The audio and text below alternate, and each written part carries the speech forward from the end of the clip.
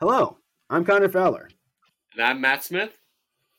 And welcome to Apocalypse Duds. Today, we welcome a man of many parts. The Doppler daddy with the drip, the airman who can, the radar reader, the rakish rustler, the caballero in camo, the Louisiana lawman, the hero in the Homburg. His boots were made for walking. Robert Waldrup. I'm going to have to re-listen to that and save it and put those in my firm bio. The Doppler daddy with the drip. How did I not think of that myself? And you know what's insane, dude? That was the first one I came up with. That was the first one that came out of my brain. And I was like, God, it's good. Incredible. I told Connor earlier today, like we've done this little, this is kind of our intro shtick, so to speak. This is absolutely the best one that this man has come up with. And my hat is off to you, Connor. I am remarkably honored for so much. I feel like Apollo Creed when he fought the Russian cat. You know what I mean? Yeah. Vlad, whatever. Hopefully, Robert, you don't die at the end of this episode. Let's just keep that in mind with the Apollo Creed reference. That's right. But yeah, we're Rocky / American enthusiasts. So let's make it the biggest intro of all time. That's our goal. Okay, so I have a very big lead up, and just to set the tone for the interview, it's a burning question that we both have, Robert. All right, are you ready for this? I'm listening.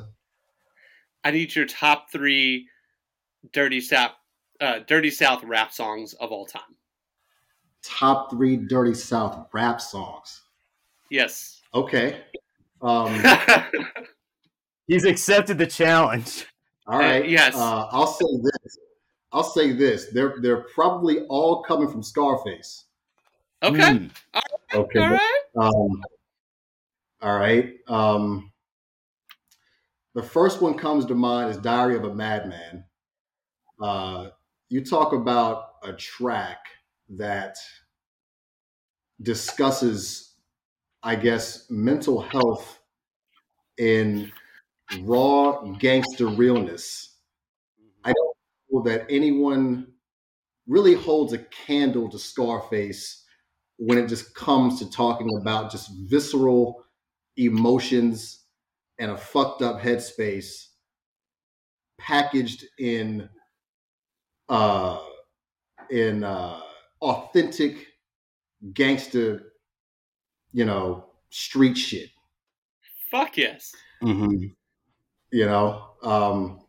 So I'm probably leading with that one. Okay. All right. Solid number 1 choice, if I'm being honest. So. All right. Let's see. I'm in Louisiana. Let me throw my boy Boosie up in there. I can't help but to just feel something in my spirit when I hear "Set It Off." So I'm gonna throw Bootsy in there, "Set It Off." Probably not ending up on a whole lot of folks' top 3 of all time, but in the spirit of just fun for this conversation, let's throw my man Bootsy up in there. All right. Right. And look, Matt, we finally, met face to face in Georgia. I was in South Georgia at the time. And so let's throw it up for Pastor Troy. Yes. No more playing GA. No more playing GA. Let's do that. Dude, hats off to you, Robert. This came from the whole conversation that you and I have had, just about random Dirty South rap and just, being Southern people and appreciating the, just the sound and the feel that it has compared to literally any other rapper hip hop on the scene.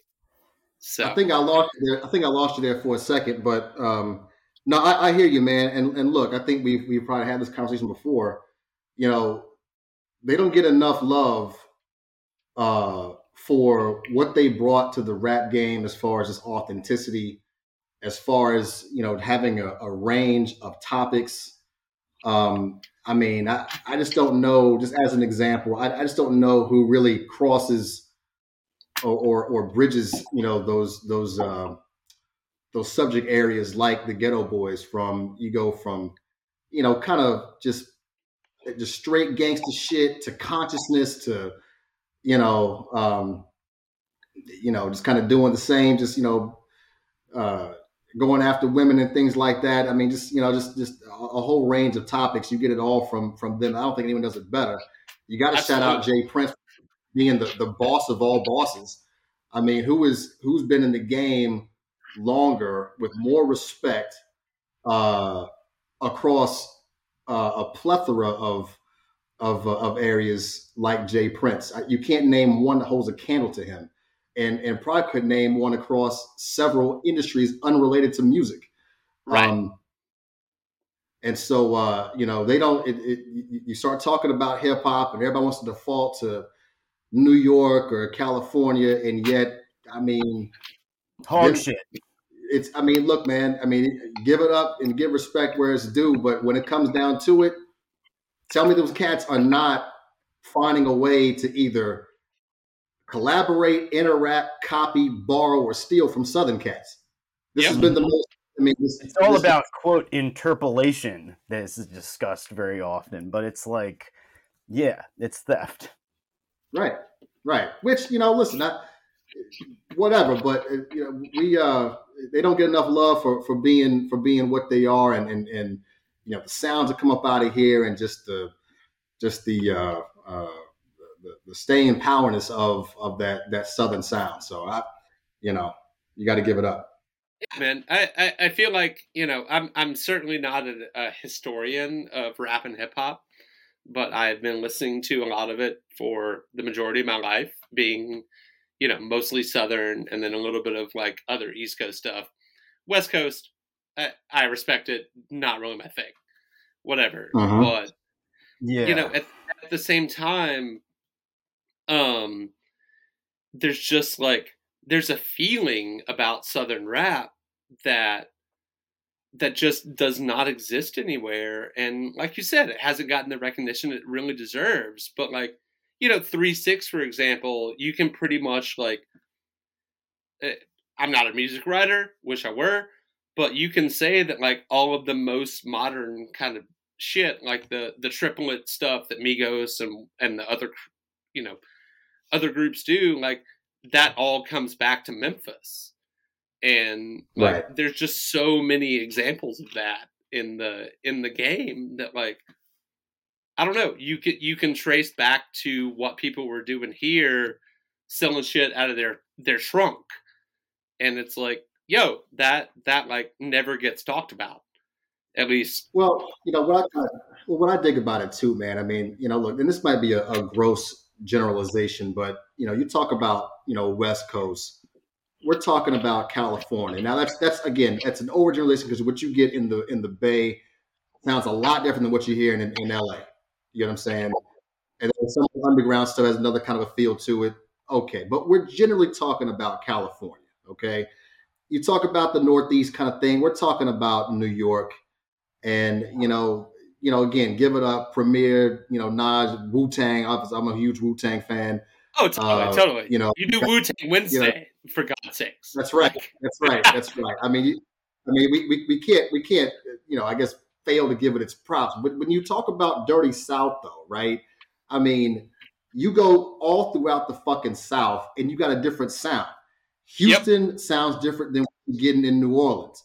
New Orleans sounds different than what you're getting in Florida.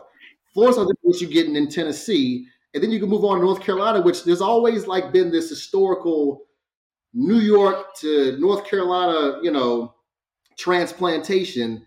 And, some of the cats I was listening to back when I was in college, like Little Brother and Ninth Wonder, kind of they kind of blend that feel of kind of like a New York kind of style of production with Southern resonation and lyricism and topics. Sensibilities. It's like being at listening to shit you're going to hear in a barbershop or at a family reunion or on the church steps after service. You know what I mean? Like you're getting that kind of a vibe to it.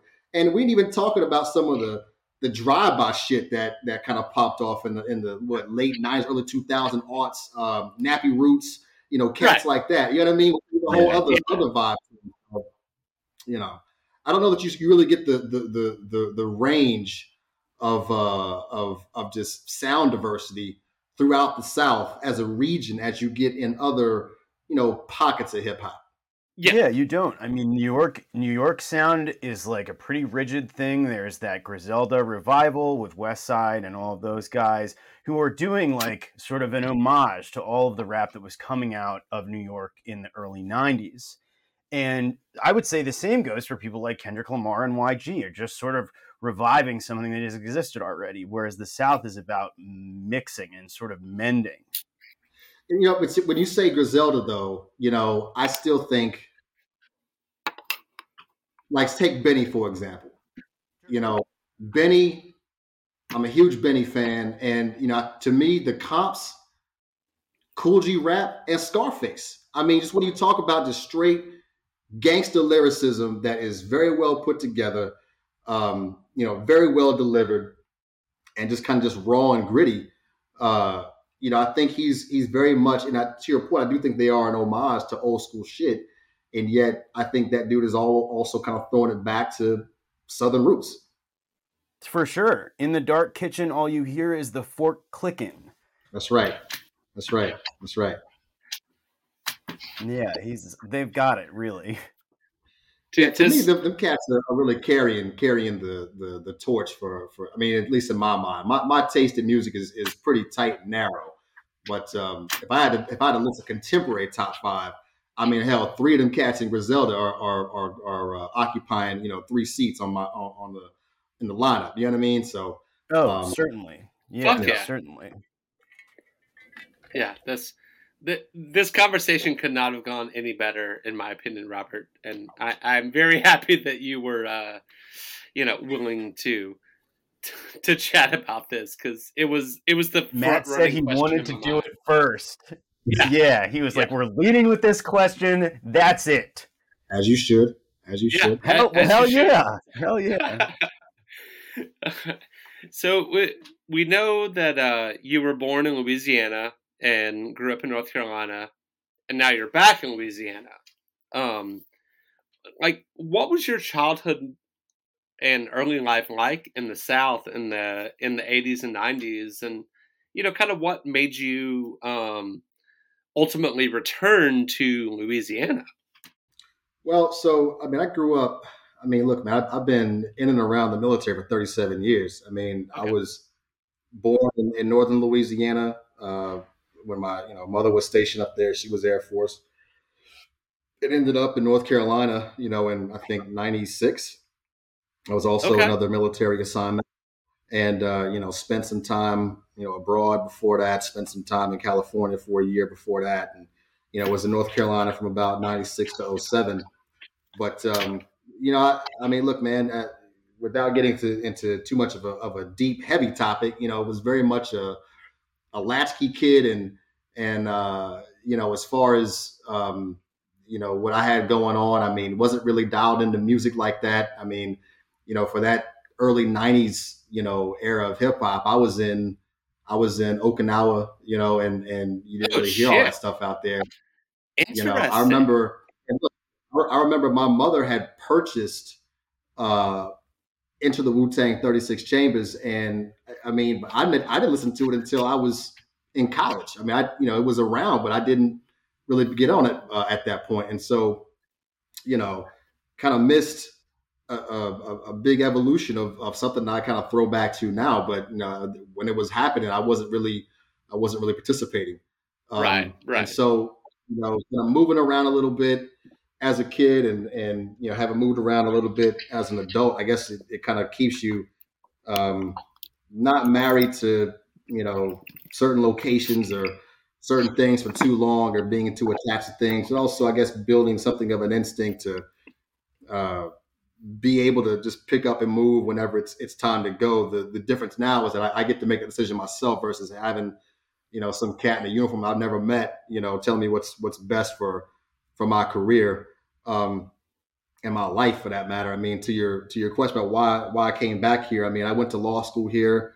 This is, having moved around a bit, this was one of the few places that ever kind of felt like home to me, in New Orleans. Okay. And just I recite this a lot. I mean, there's an old what's saying by Tennessee Williams. If I'm misquoting it, forgive me, but it's like, there's 3 American cities: New York, New Orleans, and San Francisco. Everything else is Cleveland.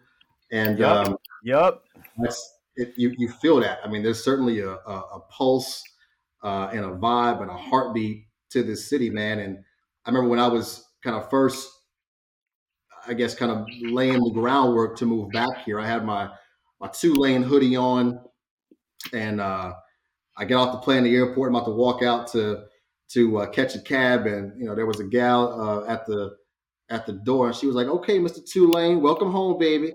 You just don't really get that. You don't really get that kind of, I guess, welcoming just in an airport from a stranger like that who was treating me and talking to me like family. I'm not even like really from here. You know what I mean? So right. It just like I said, man, it has a bit of a home feel to it. It may not be the forever place, but I'm good here for now, and it's been a good place to kind of pick up, this next phase of my life post military and see what's popping. Hell yeah. That's a beautiful answer of why you returned to some place. If I'm being honest. Yeah. So you're talking about your career post-military. I was wondering, I did do some research. I was wondering if you could give a little rundown of your career up until this point. You are very young and very accomplished already. That's very kind of you. Let's see. I commissioned into the Air Force in 2000, I guess late 2007. Was a weather officer, so I'm a degreed meteorologist. Did that. That was so surprising to me. Yeah. It probably takes a lot of people's breath away, but did that one for about 5.5 years. Was in Tucson, Arizona for a couple of years. 8 to 10, came back to Louisiana. I was back in Bossier City up there at Barstow Air Force Base from 10 to 12. Deployed to Kyrgyzstan 6 months out of that.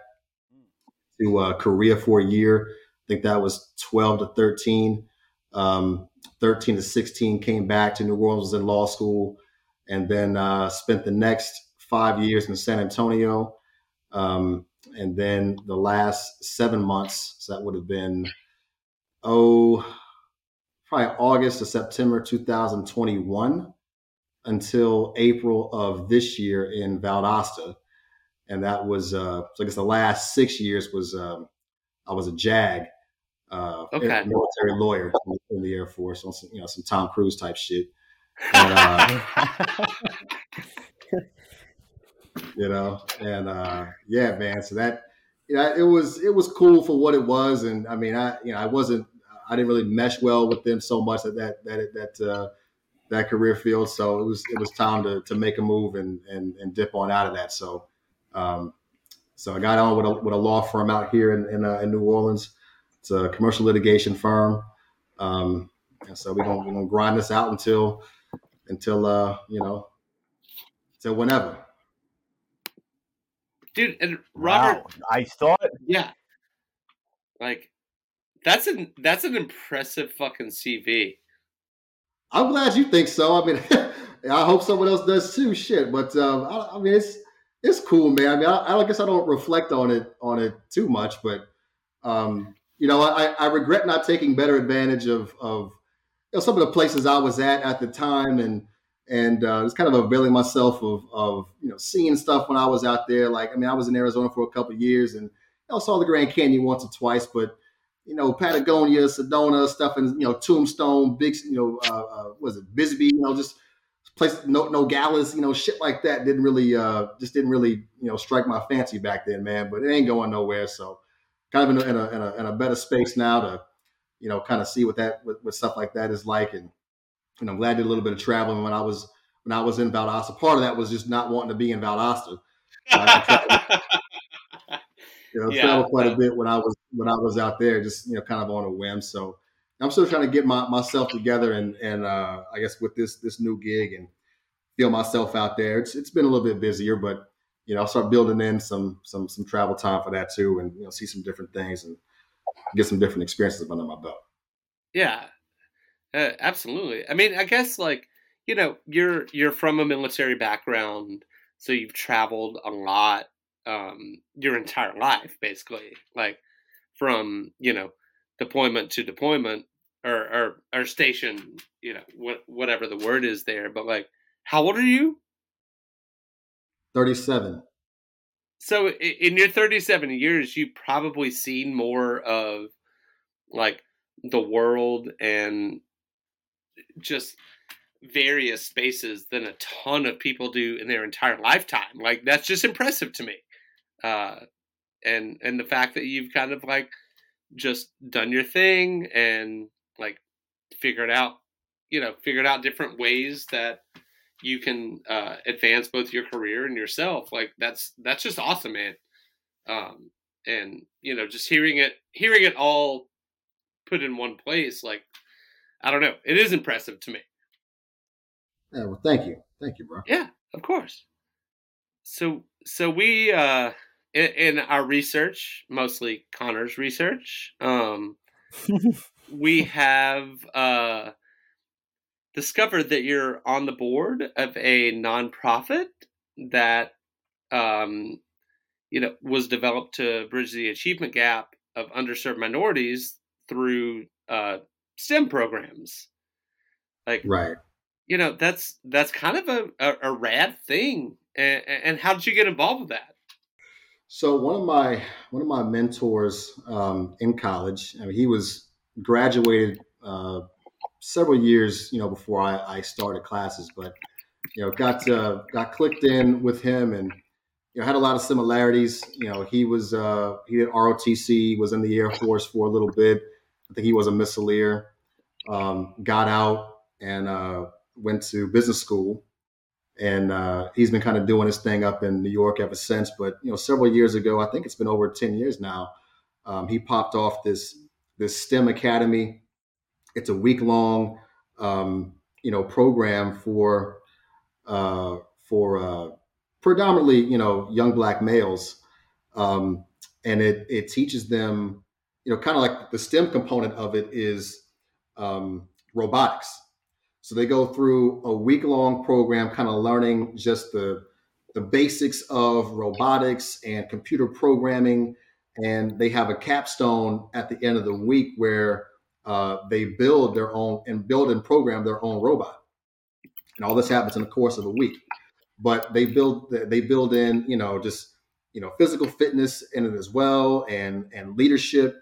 Uh, they have guest speakers kind of come in and give them some game on those topics. And so I had gone up to New York probably maybe 2017 or 18 and ran into my man, and he was like, we got the academy popping off in a couple months. Why don't you come down and be the keynote speaker? Oh I said, shit! absolutely. And so we did that, and they invited me onto the board, and it's been great, man. Some other really good professionals, and they've got a long track record of success with the program. And now you're starting to see some of the graduates when they were children. Now these cats are college age at this point, and so it's just been a very gratifying and rewarding thing to be a part of. And it's, I guess, kind of somewhat serendipitous in that just what ended up starting as a vacation ended up being something that would be I guess enrich me both professionally and personally. But yeah, man, Wilson A. Butler Academy, check it out. It's fantastic. Hell yeah! And so I don't want to put you on the spot here, but we did look into it, and we were wondering about the scholarship, the Tulane scholarship, which is another like wow thing to have. Yeah. So the Waldrup Crosby scholarship at Tulane Law School. Me and my good friend of mine, classmate, we popped that off probably several days before we graduated. And so I guess I'll speak to my specific motivation for it. We went to law school in New Orleans at Tulane.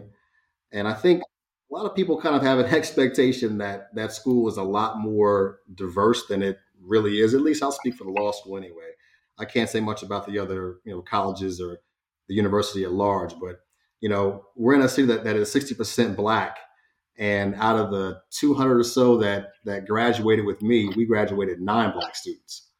And so you look at that, and it's like, all right, well, it hasn't always been that way, right? There was a nice little run in the 90s up through pre-Katrina that had a up to 20-25% Black population at the law school, and it's just kind of been on the decline since then. And so you're trying to just to have a way to address that. I mean, for me, it was like, for whatever reason, law school was a way to kind of hit the academic and professional reset button. I kind of went from the weather career field to law, and was starting fresh and kind of wanted to pour my all into my studies, and ended up doing very well, and had I guess on the back end of that looked at Tulane and New Orleans and whatever as kind of helping me hit that reset button and get off to a good start in this next phase. And so one thing I enjoyed while I was in law school was mentoring underclassmen for their exams or what have you, help them study, and wanted to have a way or some sort of a mechanism to stay involved and engage with the students and kind of give back. And so we launched a scholarship. We put up some of our own money, and thankfully Gary had a law partner that liked what we were doing, and he and his wife threw up in a little piece of money to help us get to a threshold amount to be able to restrict the fund to first generation. We preferred to go to first generation Black students. And so we it's been throwing off scholarship money for the last 4 or 5 years. We've got another recipient this year. I met with the young brother several weeks ago. Former Marine, got out doing his thing in law school, and so it's the goal would be to get it to $1 million in perpetuity, or I guess $1 million, so that in the endowment, so that we can fund a full ride within in perpetuity, right? It'll give off a full ride every year, right? But for now, it's got about a couple $100,000 in the endowment, so it's throwing off a little piece of change. It's not a ton, but it helps out a little bit. And the other component to it is just the mentorship piece, right? So you got the financial angle, but also myself and Gary will my friend that helped launch it. We'll meet with the student and just kind of be a source of networking and advice for them, and we check in on them and try to meet with them before they begin their studies, and let them know we're there for them. And law school is kind of a different animal as far as studying and that sort of a thing, but so it's just be a resource for them throughout their 3 years, and be it class selection, be it what's up with this professor, be it how do I study for this exam, or hey, I'm looking for a gig in this location, someone that you can put me on with. And we try to be a resource for all of that. And so we're still raising money, trying to build it up, but it's been a good program so far. Man, that's a really incredible story, and just the fact that you guys kind of had this idea, and that you're able to kind of go into doing this work for people that I'm assuming you've got a heart for. Like, if something like this had been available to you at some point when you went back to law school, like, I don't know, it's just it's great that y'all are trying to do this like public service of a point, and the mentorship angle in particular. Yeah, no, that's the whole thrust of it, man. I mean, the biggest piece is, to me, I mean, the money helps for sure, but like I said, law school is kind of a different animal as far as studying. It's it's very unforgiving. I mean, you don't have like a series of midterms and quizzes and things like that to build a grade. It's one exam. You know what I mean? So Right. the stakes are high, and people kind of cope with it better than others. But insofar as we can be a resource to kind of ease that transition and make it slow down a little bit for our recipients, we want to do that. Hell yeah. I very much appreciate you you sharing that, that kind of like just wealth of information about the program and the scholarship. So I thank you. Yeah, man. Thanks for giving me the platform to talk about it. Of course, man. That's what we're here for. So, continuing from before, I found this interview that you did on a site called A Sustainable Closet, where you described your relationship with clothing as sartorial jazz. I don't want to rehash that. People can check out that interview. I want to hear, like, I don't know, are you hearing music as you're getting dressed? Are you planning your outfits before the night before? What is your process that in that way? Huh. You know what, man? There was a moment where I think I had tried to plan stuff out the night before, and I guess sometimes I do, sometimes I don't. But sometimes the to me, some of the better productions kind of come on the fly. Absolutely, because I'm a planner. Yeah, no, I'm very much a planner too, man. So I part of it was, but I guess the other part too is trying to stay organic with it and kind of let it kind of what I'm feeling that day, or kind of look at something and get an idea. I don't know. I don't know if there's much of a process to it. Sometimes when I get stuck, I might say, well, what would Vernon Valentine do?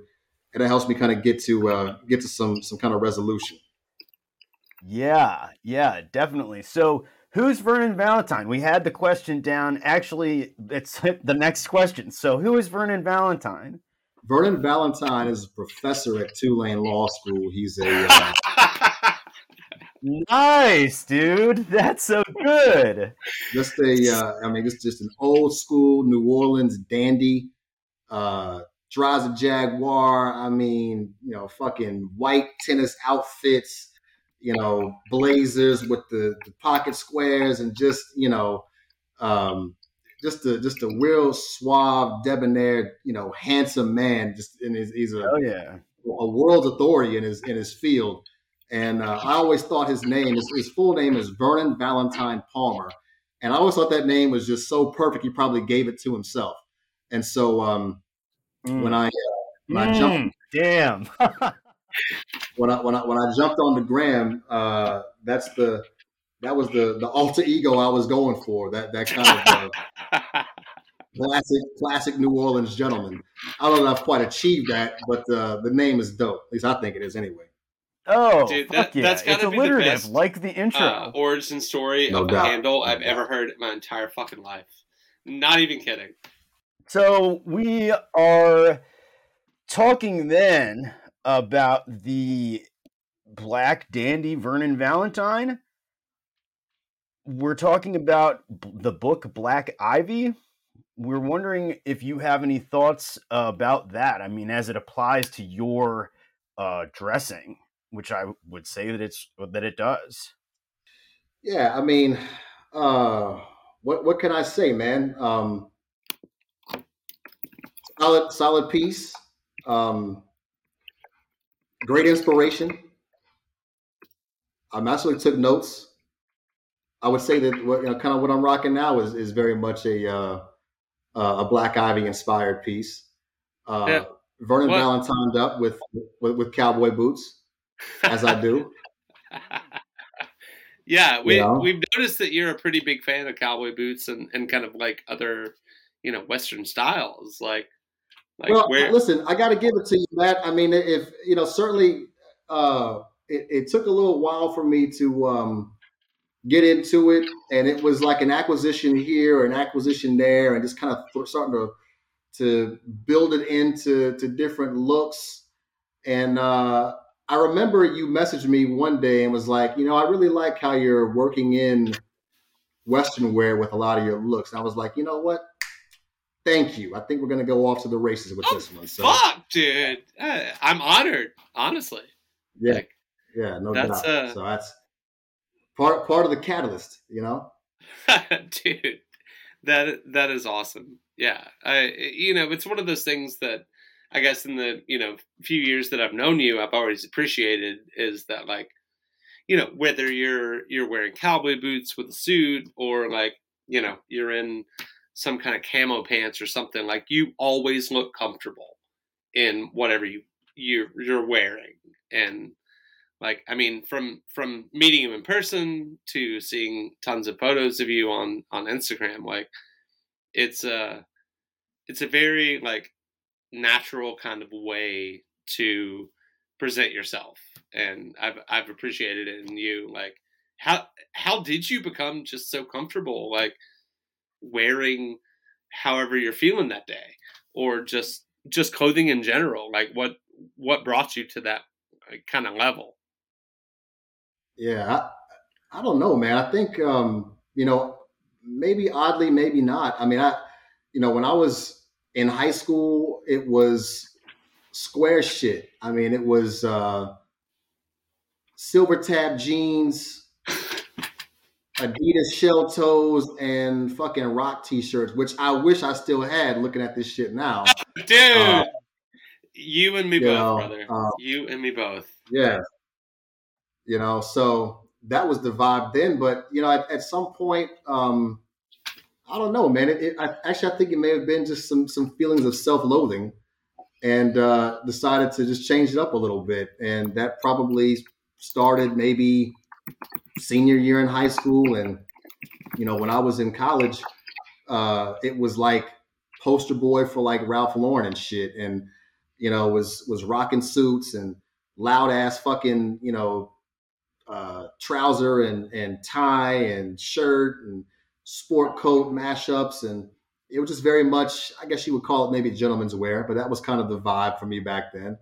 And, when I graduated and was doing the military thing, and of course I'm, wearing a uniform every day and wasn't really going a whole lot of places, and, kind of got away from some of the more creative styling. And that went on for, I mean, maybe 10 years. And when I got to San Antonio, for whatever reason, decided to maybe start getting back into it a little bit. Have no explanation as to why, but, it kind of began with selvage denim, not necessarily vintage, but just, the denim looks thing.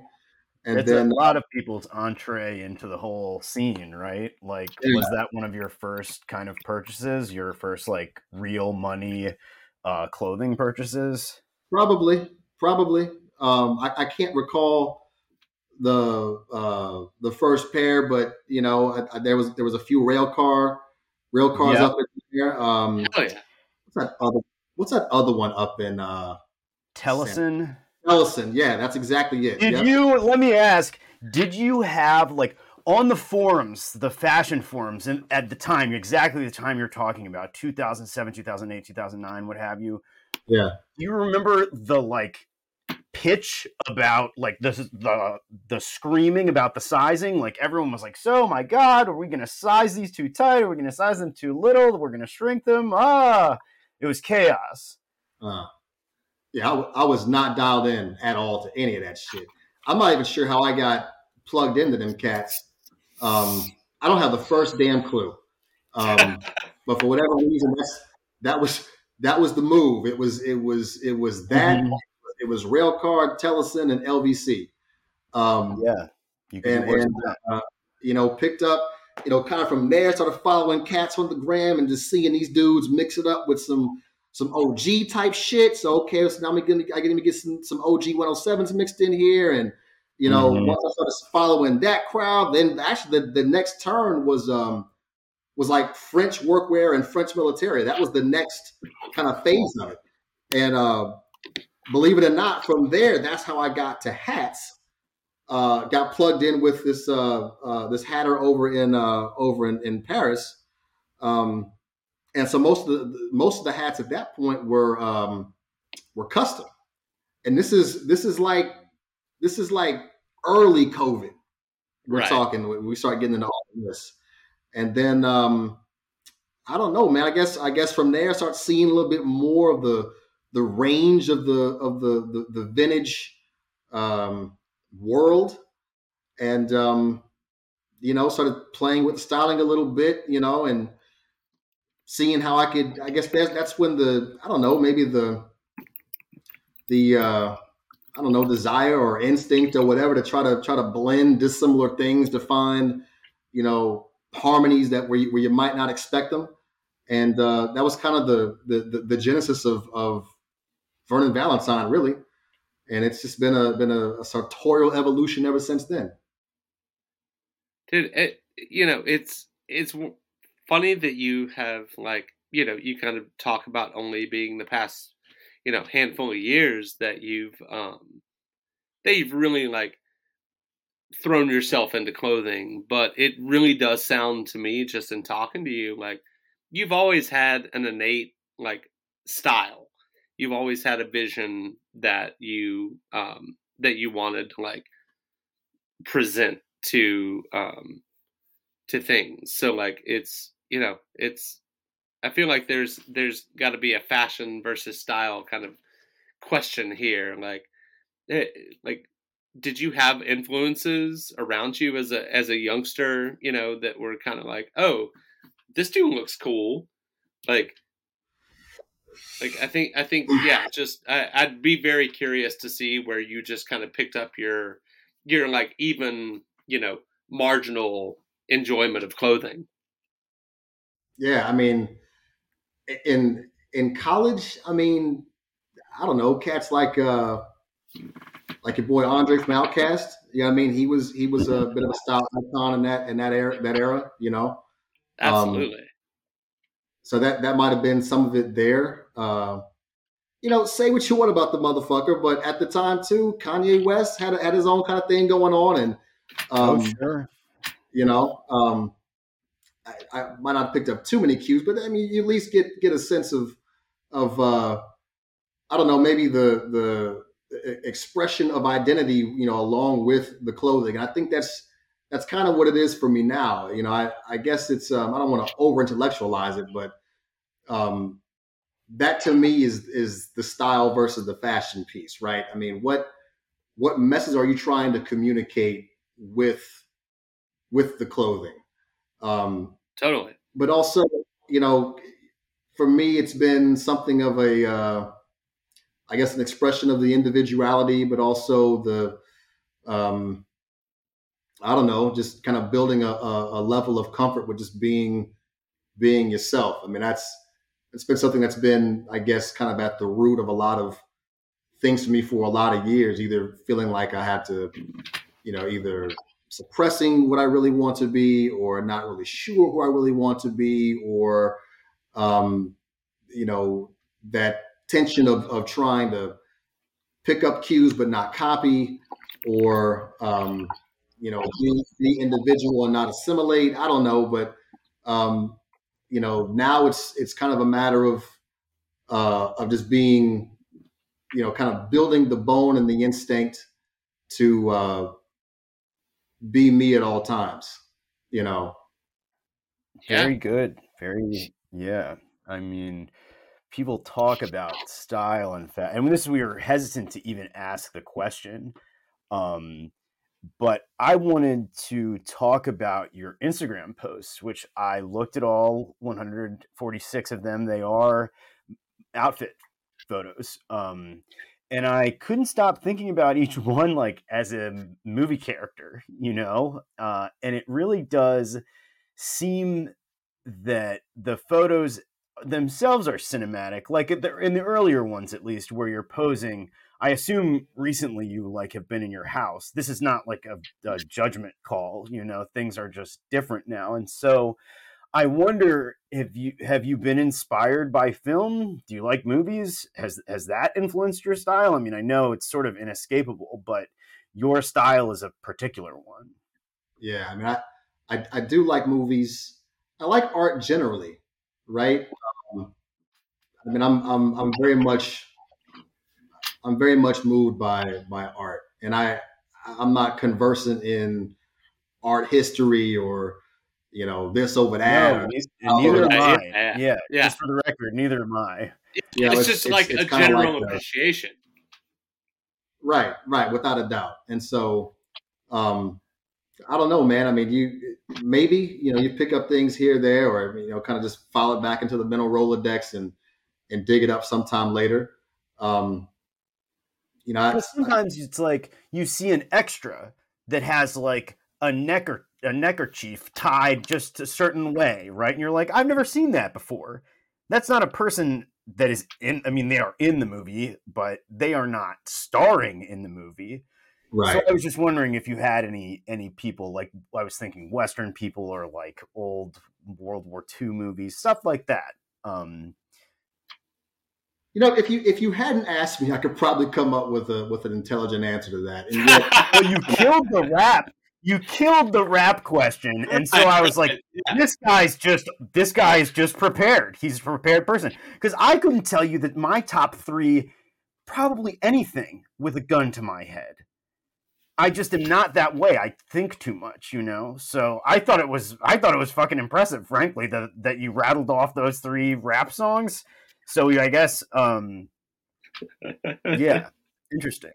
yeah, I don't know, man. I mean, I guess I think a little bit more about hip hop than I do about the clothing piece. It's more of a matter of, for it to be, I don't know, thoughtless but organic and kind of just it moves one way or the other depending upon any number of factors. I mean, I don't know that it's scientific. I don't know that it's formulaic, or if it's even just a bit nonsensical to say it just kind of happens. But I don't know, man. I go through ebbs and flows with like anything else. I mean, some days I'm kind of motivated to try to push the envelope a little bit. Other days I can't. I make an ugly baby and can't seem to put some shit together to save my life. I mean, it just kind of runs. And usually when I'm doing that, I'm doing too much. Usually it's when I'm being simple with it and not in kind of paring things down and making it easier or more simple is when the magic kind of happens. So I don't know. I mean, insofar as I've got a signature style, it's been more a matter of just staying true to elements I like and finding ways to just do those things in an infinite number of ways, Yeah, definitely. I mean, I think that a lot, you can take a lot from that. I thought that was a good answer. Yeah. That's certainly like not the norm, I feel like, for people that genuinely like, appreciate clothing and stuff. Like, I don't know. Sometimes you want to throw on every single thing that you think looks cool, and then you put it together, and it's like, no, that looks fucking stupid. So, right. Learning to sparse the two between how you're, projecting how you feel and looking like a douchebag. It's a hard thing, but I feel like you kind of like have been working on figuring that out. So, Well, like I said, man, there's 146 images up there, and yet I've been throwing new shit on for every day for 2 years. You can do the math. That's a lot of fucking ugly things that did not. You know what I'm saying? So, dude, I feel it. So it's cool, man. Like I enjoy acquiring new pieces, and look, that part certainly helps. I mean, when you've got some fly shit to style with. Right. It makes life a little bit easier. You know what I mean? Like it's but listen, respect to those that can just throw on a white t-shirt and some denim and just kind of emote James Dean. You know what I mean? Like that's got a place too. Totally, man. Totally. We're style realists, if we're being honest. But see, I'm here for it though, man. I remember you posted what was that fucking thing? It was some meme like, why does every vintage cat look like Phil Collins, and just a mashup of just You know, I'm here for that. And I look at Connor's stories, and it's like, all right, we got the OG up underneath the sport coat with some khakis on and loafers. I mean, I'm here for that too. You know what I mean? I dig. Exactly. I dig seeing people that are just very much in their element, even if it's something that I can't do. I mean, you take cues from someone else just being themselves. And Oh, I think totally. that's more what I try to glean from. If I'm seeing something, it maybe not be so much of let me do that, but I like how you put that together. Like, so how would Vernon Valentine do that same look? You know what I'm saying? Totally. And kind of just keep throwing it back to what's most authentic with what I'm trying to do with the style. Yeah, man. And like you said, however you're feeling that day, that's kind of the goal. Yeah, that's what you said about the white socks and loafers. You said that, or those don't work for me today. I just thought that was a good way of saying something. That's a good way of saying you don't like something, I guess, question mark. Well, more of what it is, man, is probably a benefit of therapy and just trying not to talk in absolutes and nevers and always and can'ts and won'ts. But today I'm gonna show on. But you know what? You might get me like that in a month or two. I might see the light then. Just kind of keeping the door open.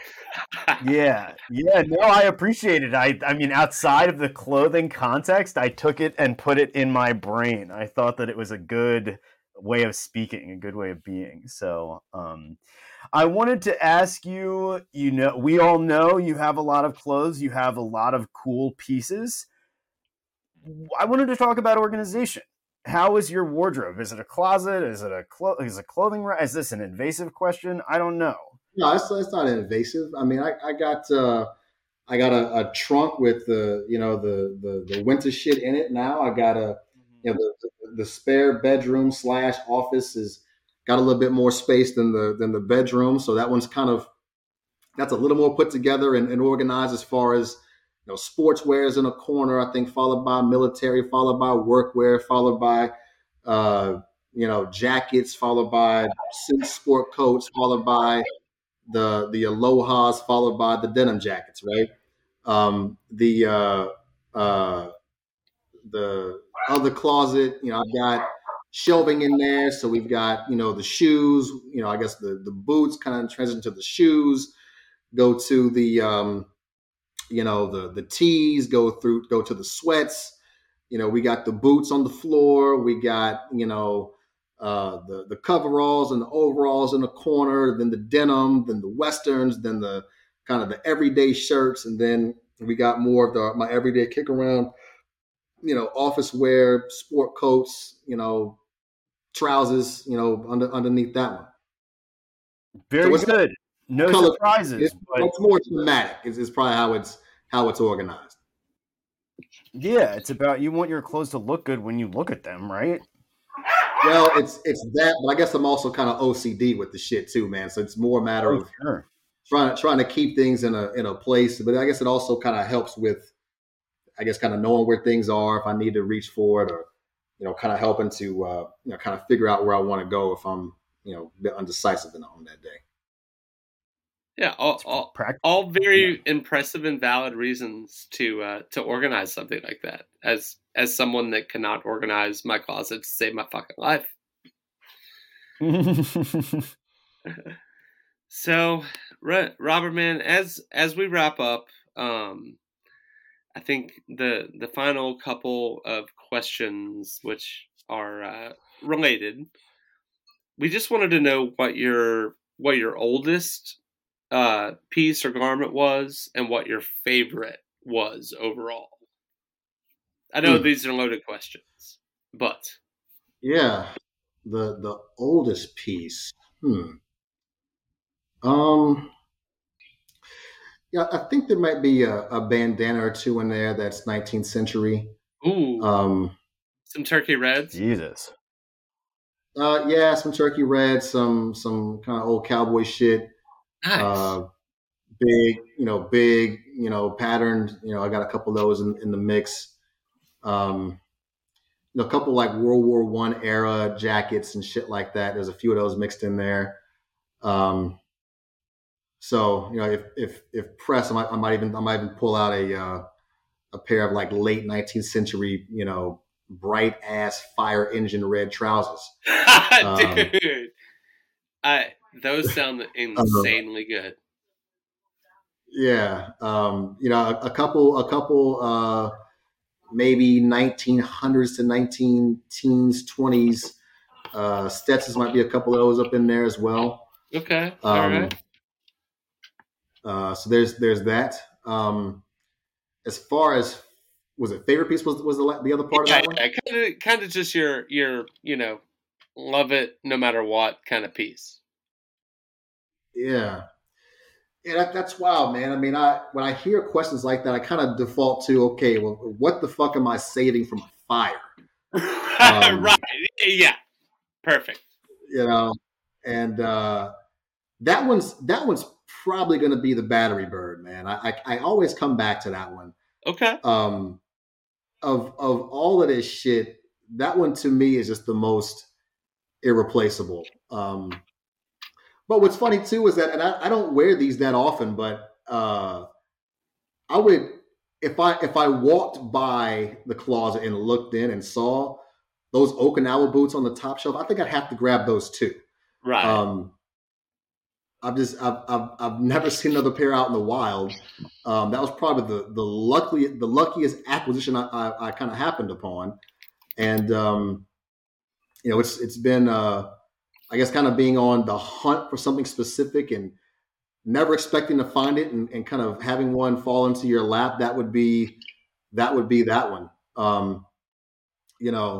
It's probably going to be like, what can I throw on, right? Like these snakeskin Code West that I'm wearing now and wear all the fucking time. Like I'm probably throwing those on as I'm leaving the burning house. Right. I'm putting the Battery Bird around my neck. You know what I mean? I'm throwing the 30 Stetson on, and I might pull the Chimeo jacket up out the closet too, man. We ain't coming up on too many more of those. Yeah, in this lifetime. So that's probably going to be that's probably what I'm walking out with. All right, yeah, dude. I'm glad that you put it all on. I think that the realistic nature of that is funny. Yeah.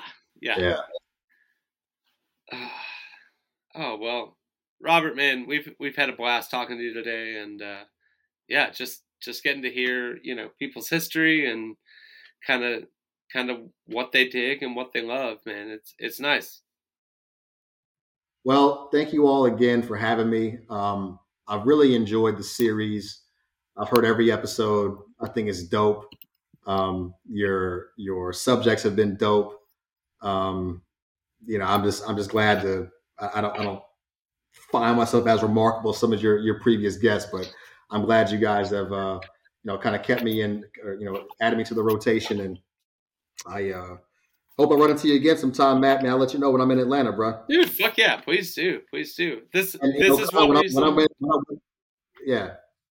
This is one reason why we wanted to have you on, Robert, because you're so fucking humble. Like, it's been yeah. And then now it's our turn to be humble and say, like, every guest who comes on this show is a genius. That's why we get them. Duh. And that's what's good, man. I mean, Con, listen, I gotta get up to be more, man, and see what's popping up there. And you should both come. It's really a lovely place. I think that I have never taken someone here and they've been like, what a pile of shit. So I think it's a great town. All right. That's what's up, man. Well, I'll keep you both posted again. Thank you for having me on. Of course. I appreciate the hip hop question. I was expecting the top 5 question, but I'm glad you threw me a curveball with the top 3 Dirty South question. That was a very nice way to describe it. Oh man, I have a good idea from time to time. That's all I can say about that. All right, I did. But yeah, Robert, plug yourself, my friend. Yeah, get at me, Vernon Valentine on the gram. if you're interested in throwing a few dollars at the scholarship, you can send me a DM at Vernon Valentine on the gram, or you can just Google Waldrup, WALDRUP Crosby, CROSBY, scholarship at Tulane Law School. Find all the details there to donate. Couple dollars here, a couple dollars there. Throw a pledge. Help us get to that million and fund a fully ride scholarship in perpetuity. If you're an attorney listening to this and you want to get down with some mentorship, holler at me in the same way on the gram, and we'll get that popping too for our students. Hell yeah. Great plug. We are Apocalypse Duds at Apocalypse Duds on Instagram. apocalypseduds@gmail.com if you've got questions or want to tell us that we're fucking idiots. I'm Matt Smith at Rebels Rogues. And I'm Connor Fowler at Connor Fowler. And thanks for listening.